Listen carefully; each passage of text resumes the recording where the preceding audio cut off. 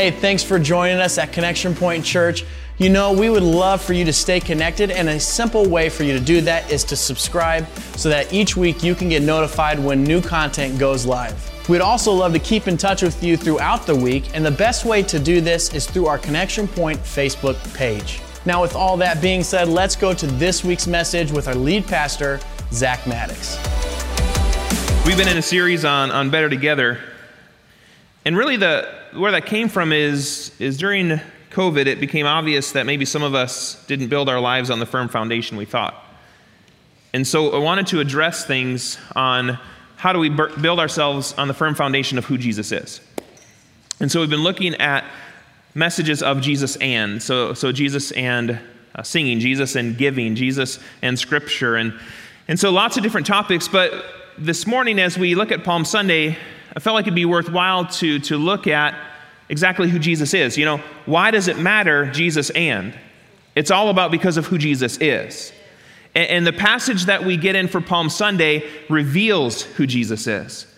And you'll see this morning as we dive into that passage why it's so important we consider everything through the lens of who Jesus is. You see, people around the world have different definitions of who Jesus is.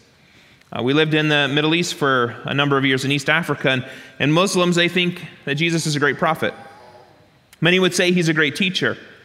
Most Christians would hold that he's the Son of God, but what's interesting is even Christians can have different views of who Jesus is.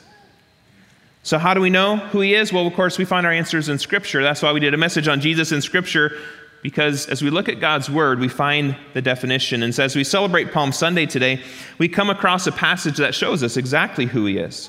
So if you have your Bibles, hey, I hope you do. If you're new to Connection Point, we say that because we just want to weekly remind you, man, we want you daily in God's Word. And you can bring it on a Sunday too, but we hope that today is not the only day you're in God's Word. We want you in God's Word daily. Abide daily, we would say. We're going to invite you to stand for the reading of God's Word. We're going to be in Luke chapter 19 today. Luke 19, taking a look at verses 28 through 44. So a little bit longer passage today. But it reminds us of a day 2,000 years ago when Jesus enters into Jerusalem. So starting in verse 28, Luke writes, "And when he had said these things, he went on ahead going up to Jerusalem. When he drew near to Bethphage and Bethany at the mount that is called Olivet, he sent two of the disciples, saying, 'Go into the village in front of you, where on entering it you will find a colt tied, on which no one has ever yet sat. Untie it and bring it here. If anyone asks you, why are you untying it, you shall say this, the Lord has need of it.' So those who were sent away and found it just as he was told. And as they were untying the colt, its owner said to them, 'Why are you untying the colt?' And they said, 'The Lord has need of it.' And they brought it to Jesus, and throwing their cloaks on the colt, they sat Jesus on it. And as he rode along, they spread their cloaks on the road. And as he was drawing near, already on the way down the Mount of Olives, the whole multitude of his disciples began to rejoice and praise God with a loud voice for all the mighty works that they had seen, saying, 'Blessed is the King who comes in the name of the Lord. Peace in heaven and glory in the highest.' And some of the Pharisees in the crowd said to him, 'Teacher, rebuke your disciples.' He answered, 'I tell you, if these were silent, the very stones would cry out.' And when he drew near and saw the city, he wept over it, saying, 'Would that you, even you, had known on this day the things that make for peace. But now they are hidden from your eyes. For the days will come upon you when your enemies will set up a barricade around you and surround you and hem you in on every side and tear you down to the ground, you and your children within you. And they will not leave one stone upon another in you, because you did not know the time of your visitation.'" These are the very words of God. You may be seated this morning. What we find in our passage this morning is Jesus greeted by groups of people in different ways. Different descriptions, really, of who Jesus is. And they reveal for us exactly who Jesus is. And the first thing we find is Jesus is Lord. We start there. Jesus is Lord. So Jesus, he sends a couple of his disciples to go and get a colt, a donkey for Jesus to ride on. And Jesus tells them, "Go into the village in front of you, where upon entering you'll find a colt tied, on which no one has ever yet sat. Untie it and bring it here. If anyone asks you, why are you untying it? You shall say, the Lord has need of it. The Lord has need of it. So from this passage and others, we find Jesus is Lord. And this is important. There are many titles for Jesus in the Bible. He's Rabbi, the Good Shepherd. He's Lord. He's suffering, conquering King. He's Prince. He's Friend. And we have to be careful not to pick the ones we like and to solely see Jesus that way, omitting the characteristics we don't like as much. Is Jesus a friend to the poor? Absolutely. But he's also Lord. He's above everyone and everything. There is no equal to him. There is nothing alongside him or above him. Jesus is Lord. The Jews would have heard this as blasphemous. The Romans would have heard this as treasonous, because the Romans would have declared Caesar is Lord. But Jesus is saying, no, I'm Lord. I'm Lord. Jesus in this statement is establishing himself in authority over everyone and everything that has ever lived upon the earth or will ever live upon the earth. This is a massive statement. So the disciples tell the owners of the colt, the Lord has need of it. And what is obvious then from this passage is they obviously then freely give it. I don't know about you. Somebody comes to my house, gets into the car, and is like, what are you doing? Well, the Lord has need of it. Oh, okay. Right? But we just kind of read right past that. But obviously these owners, like there was something in them, the Spirit bore witness to where they're like, yes, so Lord, it's yours. And I think about this and the way that these owners must have lived their lives. They obviously lived an open-handed life. And can I encourage you this morning, there is so much joy in living an open-handed life. We've talked about that in life, we're not in control. And that's a really good thing. God is. And if we live an open-handed life, then God can do some extraordinary things through the lives that we live. And what these owners demonstrate for us is that we should leverage our lives for the Lord. Leverage our lives for the Lord. And so I would ask you this morning, is Jesus asking you to leverage anything you might have for his sake? And when we talk about for his sake, we're talking about for the sake of those who don't yet know Jesus. Is the Lord asking you to do anything with that? You know, this congregation has always been a generous congregation, and every year around this time, we actually get an email from Assemblies of God World Missions. So this is an Assemblies of God church, and there are 13,000 Assemblies of God churches across the U.S., and so every year they'll email to say, thank you so much for being a part of giving for the sake of those who have not yet heard. You know, we did that about a month ago, or maybe it wasn't even that long ago, that Mark Renfro was here, and he cast vision for the opportunity we would have to give to curriculum that they'll use across the African continent in local churches so that African believers can be trained in how to reach their Muslim neighbor. That's a worthwhile work. And I love that this church responded by giving over $7,000 to that. That's awesome. We should celebrate those things. Praise God. But I got an email then this last week that said, and this is what you did last year. And can I remind you, last year was 2020. And I love that even in 2020, this church is still generous and says we are still about the mission of God. We're still about it. So last year, would you like to know how we did last year in terms of missions giving? Wow, one yes. Would you like to know how we did last year in missions giving? Last year, of 13,000 churches in the U.S., we were 149 in giving. Isn't that awesome? I love that. I love getting that email. So you're sitting in a church or you're watching online with a church that was in the top 1% of missions giving all across the U.S. That's awesome. We celebrate that. So this church gets it. This church understands they want to leverage their lives for the sake of those who have not yet heard. So thank you for being a generous church. I love that. And maybe you're new to the church. You know, we do something called Kingdom Builders, so maybe that's not something you've heard of. We haven't talked a lot about it. But there are people who are perpetually giving to Kingdom Builders, a giving above and beyond that which is faithful giving. And we do that to support things like our Connection Point Food Pantry, We do that to support local ministries like Lafayette Urban Ministry and Trinity Mission and others. And we do that so that we can take and partner with those who are going to establish the good news of Jesus in parts and places of this world that have no access. Isn't that awesome that we can do that today? So I just would like to continue to encourage you. Be a part of giving. Leverage your life for the sake of the lost. We're going to do a miracle offering. We do that every May. First Sunday in May, May 2nd this year. We've got a couple coming who represent what would be a church planting training center in the stands. All of the stands, the Uzbekistan and Tajikistan and Kazakhstan, all of those countries along the Silk Road that don't have access to the gospel. And we're saying we want to partner with you because those people need Jesus too. So I put it before you now, and we'll talk about it in a month.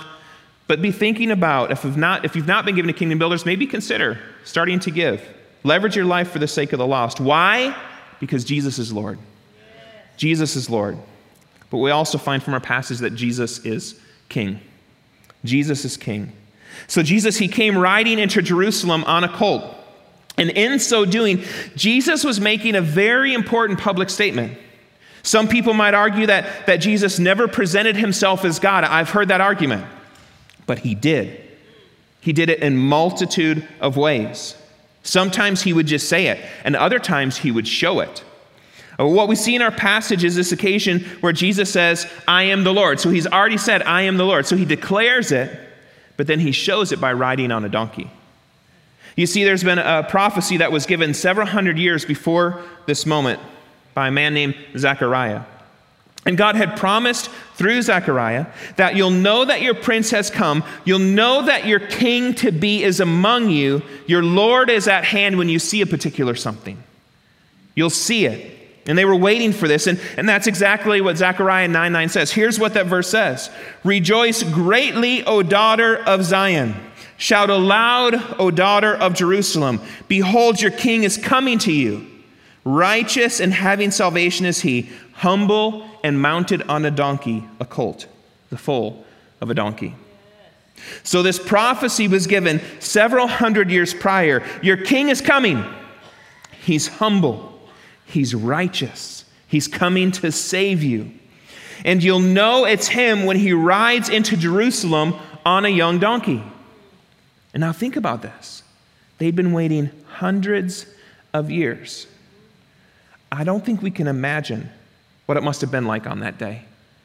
I'm not sure that we can really fully understand. People had been living under Roman occupation, wondering, when, O Lord, when will our king come? Days, weeks, months, years, hundreds of years. People wondering, is he ever coming? And God has revealed he will come, and he will come like this. And then one day, the people were not expecting it. They'd sort of lost hope. And there he is. And in that moment, the people realized this is the day that God had promised would come true. There was this feeling on the road of Jerusalem that day. Who's that? It's Jesus. What's he riding? A young donkey. Oh, it's that day. That day that we've been waiting for. He's coming for us. I just can't imagine the feeling in the crowd that day as they recognized the day that they had been longing for had finally come. The return of the King. What we find is there's two responses to his coming. I think this is really interesting. Some people in the crowd say, "Blessed is the King who comes in the name of the Lord. Peace in heaven and glory in the highest." I would hope that would be our response. People rejoice and they worship and they're glad and they celebrate. They line the street. They cheer and they sing. They're filled with emotion and passion. There's hope for us as a people, they exclaim. And what is Jesus doing? He's riding into Jerusalem to conquer Satan, demons, sin, death, and hell. And they know it. He's going to conquer all of our enemies. That's what he's about to do. He's going to wage war against all that's against us, that he might defeat our enemies, that he might deliver his people. But what I find interesting is not everyone rejoiced. You find some Pharisees respond, "Teacher, rebuke your disciples. This is the other response we find to Jesus. They didn't want Jesus to be their king. Some celebrated, others rebelled. But what does Jesus say? I tell you, if these were silent, the very stones would cry out. Why? Because all of creation was made by Jesus. You and me and the very trees in the fields next to us. So all of creation actually exists to glorify Jesus, our Creator. And if people won't praise God, then apparently it gets to the point where trees and rocks will jump in. I don't know about you, but I would feel really bad if it came to that. I think that would be ridiculous. You see an echo of this in Romans chapter 8, where it says that creation has been frustrated by human sin, and it longs for liberation and deliverance in the coming of Jesus so that it might be free to glorify the Creator God of the Bible. That's extraordinary. Jesus here is saying, I am to be worshiped, and the people are not wrong. And even if you silence them, the rocks are going to cry out. So what about you this morning? Are you a person who likes to rejoice that the King has come? Are you willing to sing, to celebrate, to rejoice, maybe even raise your hands? And some of us, we're a little bit more free. Some of us, well, not so much. A pastor I know, when he was a new Christian, a college student, he'd been a part of a pretty traditional church, and he went and visited one that was a bit more charismatic in nature, and he didn't really know what that meant. But the next thing he knew, the band kicked in, people started singing like they meant it, which was new to him as well. And people would sing and rejoice, they were exuberant, like they thought Jesus was alive. He admitted to thinking it was a bit awkward at first, but I love talking with him about it. But then he considered, if I was at a band concert or sporting event, I would probably be exuberant too. And Jesus is alive, so I guess I should probably be a little bit more happy about that. So my challenge for you is, let's be happy Jesus is alive. Don't be afraid to worship and freely worship. Jesus is alive, and He is Lord, and He is King, and we should rejoice about that. I was telling Shelley yesterday, I was going over my notes, I'm like, man, there is something about a Palm Sunday and Easter as we come to that. There is something to celebrate. So may we celebrate that Jesus has come because He's our Lord, He's our King, and He's our Savior. Jesus is our Savior. When you look at Luke chapter 19, verses 41 to 44, it says, when He drew near and saw the city. So Jesus is coming on the Mount of Olives. He sees the city before Him. He's riding in. And while there's rejoicing, people praising Jesus, we also find that there's weeping. Jesus is crying. And I'll have to say, the Christian life can be like this. As you follow Jesus, there's both rejoicing and there's weeping. There's both of those things. Jesus sees the city of Jerusalem. He wept over it, saying, would that you, even you, had known on this day the things that make for peace. The things that make for peace. Like we long for peace in our hearts, but like somehow we get too distracted to actually go after it sometimes. Because real peace is found in Jesus. And so then Jesus says, and now it's hidden from your eyes. That basically you've closed your eyes to what really brings peace. And so there's Jesus, and people are closing their eyes, and Jesus says, for the days will come upon you when your enemies will set up a barricade around you and surround you and hem you in on every side and tear you down to the ground and your children within you.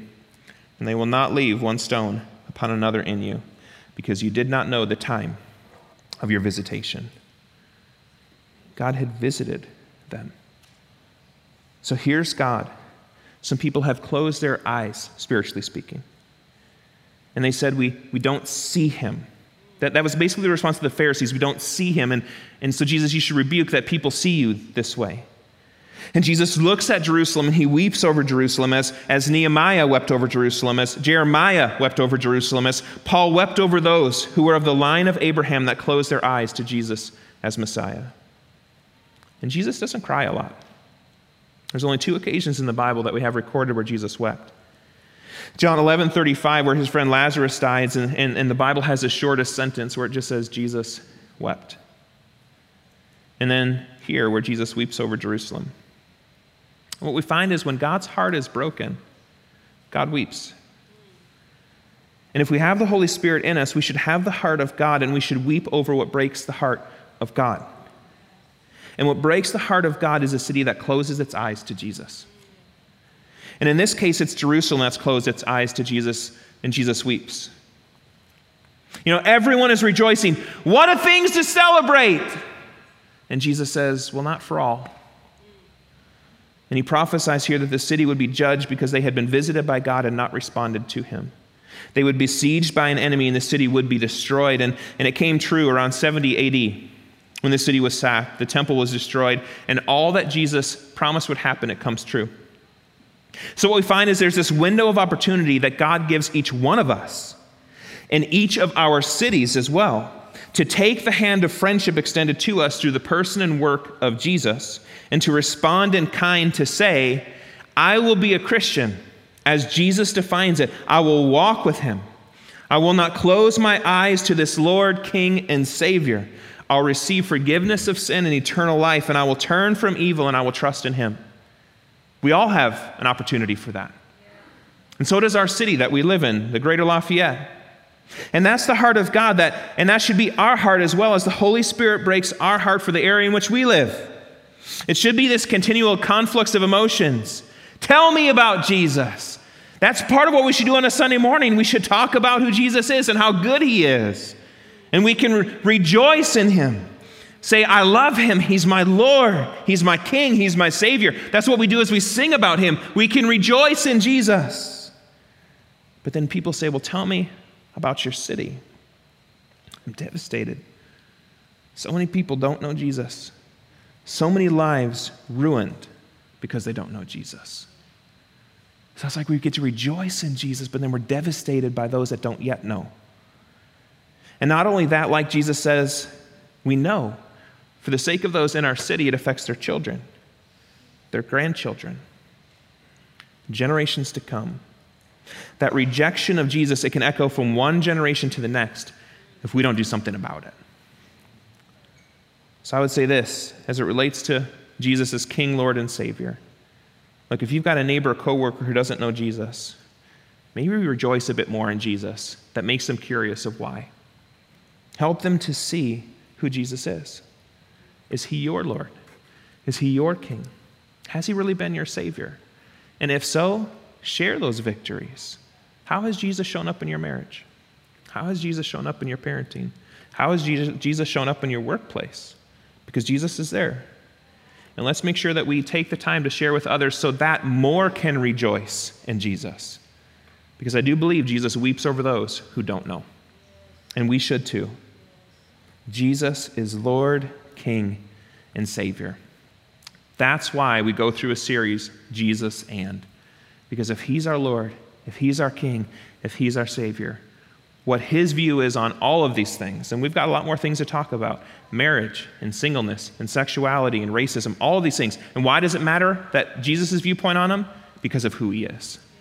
And if we know who he is and we walk in his ways, then we know we're on the right path. I want to invite you to stand as we close in song this morning. And as we close in song, I would say this: don't worry about what everyone else is doing. You be glad. Raise your hands. Raise your voice. Shout. Clap. Have a little fun. In case you haven't heard, Jesus is alive.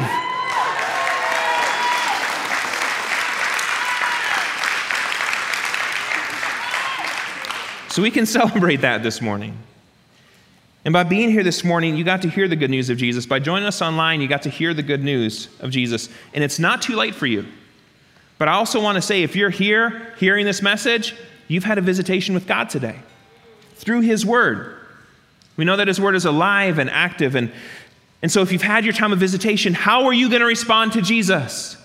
Will you rejoice at his coming? Or will you rebel against it? My encouragement is, rejoice in the coming of Jesus because he came to set you free. He came to set you free today. So if you're here, if you're joining us online, if you're here in this room or in our overflow rooms this morning, I want to give you an opportunity to respond to your visitation with God. Jesus came 2,000 years ago, but he ascended to heaven to the right hand of God, and he is praying for you still. It says the Holy Spirit's interceding for you right now to make a decision to follow Jesus. So are you here today? and you realize you've never responded to Jesus as Lord, King, and Savior. And I would put before you today what I realized at some point in my life as someone who grew up in the church. I had responded to Jesus as Savior, but it took me a little while to respond to him as Lord. And so maybe this morning, that's where you find yourself.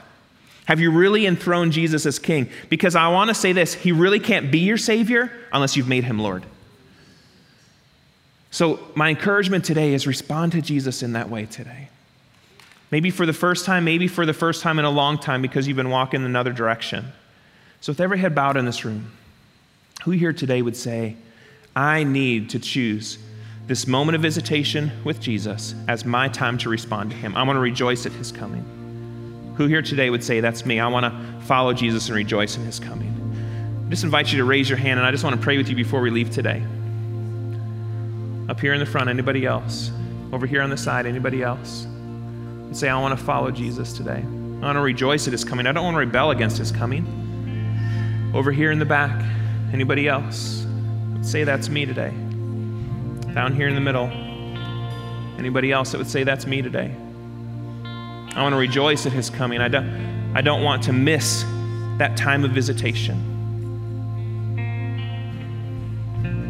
We've had a number of people raise their hands, and I know we're not necessarily doing a prayer team right now because of COVID and social distancing and such, but if some of you who serve on our prayer team, because I know I've seen some of you here in the sanctuary today, if you wouldn't mind to just come to the front right now, because what we want you to do, if you've made a decision to say, I really want to rejoice in the coming of Jesus and follow him, look, it's a one-time decision in some regards. You've got to cross that line at some point, but at the same time, you're meant to journey with Jesus for a lifetime. And so we don't leave you alone in that decision, that you may come to that decision on your own, but you're meant to grow in Jesus in community. And you've got a great community here, so thanks for some of our prayer team who have responded to come up. So if you raised your hand, or maybe you didn't raise your hand but would like to respond today, don't leave this space and miss your time of visitation. You're in no greater place. You want to be in a room that would celebrate your coming? That's in this place today. Like, we rejoice in the coming of Jesus, but we rejoice in you making a decision to follow him. So if you made that decision to raise your hand, I just encourage you, as we close in song this morning, come up and talk with one of our prayer team members. They'll take you off to a side room, really just to give you a Bible and information on where you go from here, because we don't want to leave you alone in that. And if you didn't raise your hand, you can still respond. So do that. If you're in one of the side rooms, feel free to come and catch one of our prayer team members. If you're online, just make a note on the comment section, and Tim's on there, and he'll help you know where you go from here. But music team, they're going to come and we're going to close. And I just encourage you, respond to Jesus today. Don't miss the fact that he came 2,000 years ago and he's coming still. He's here today and he's here for you.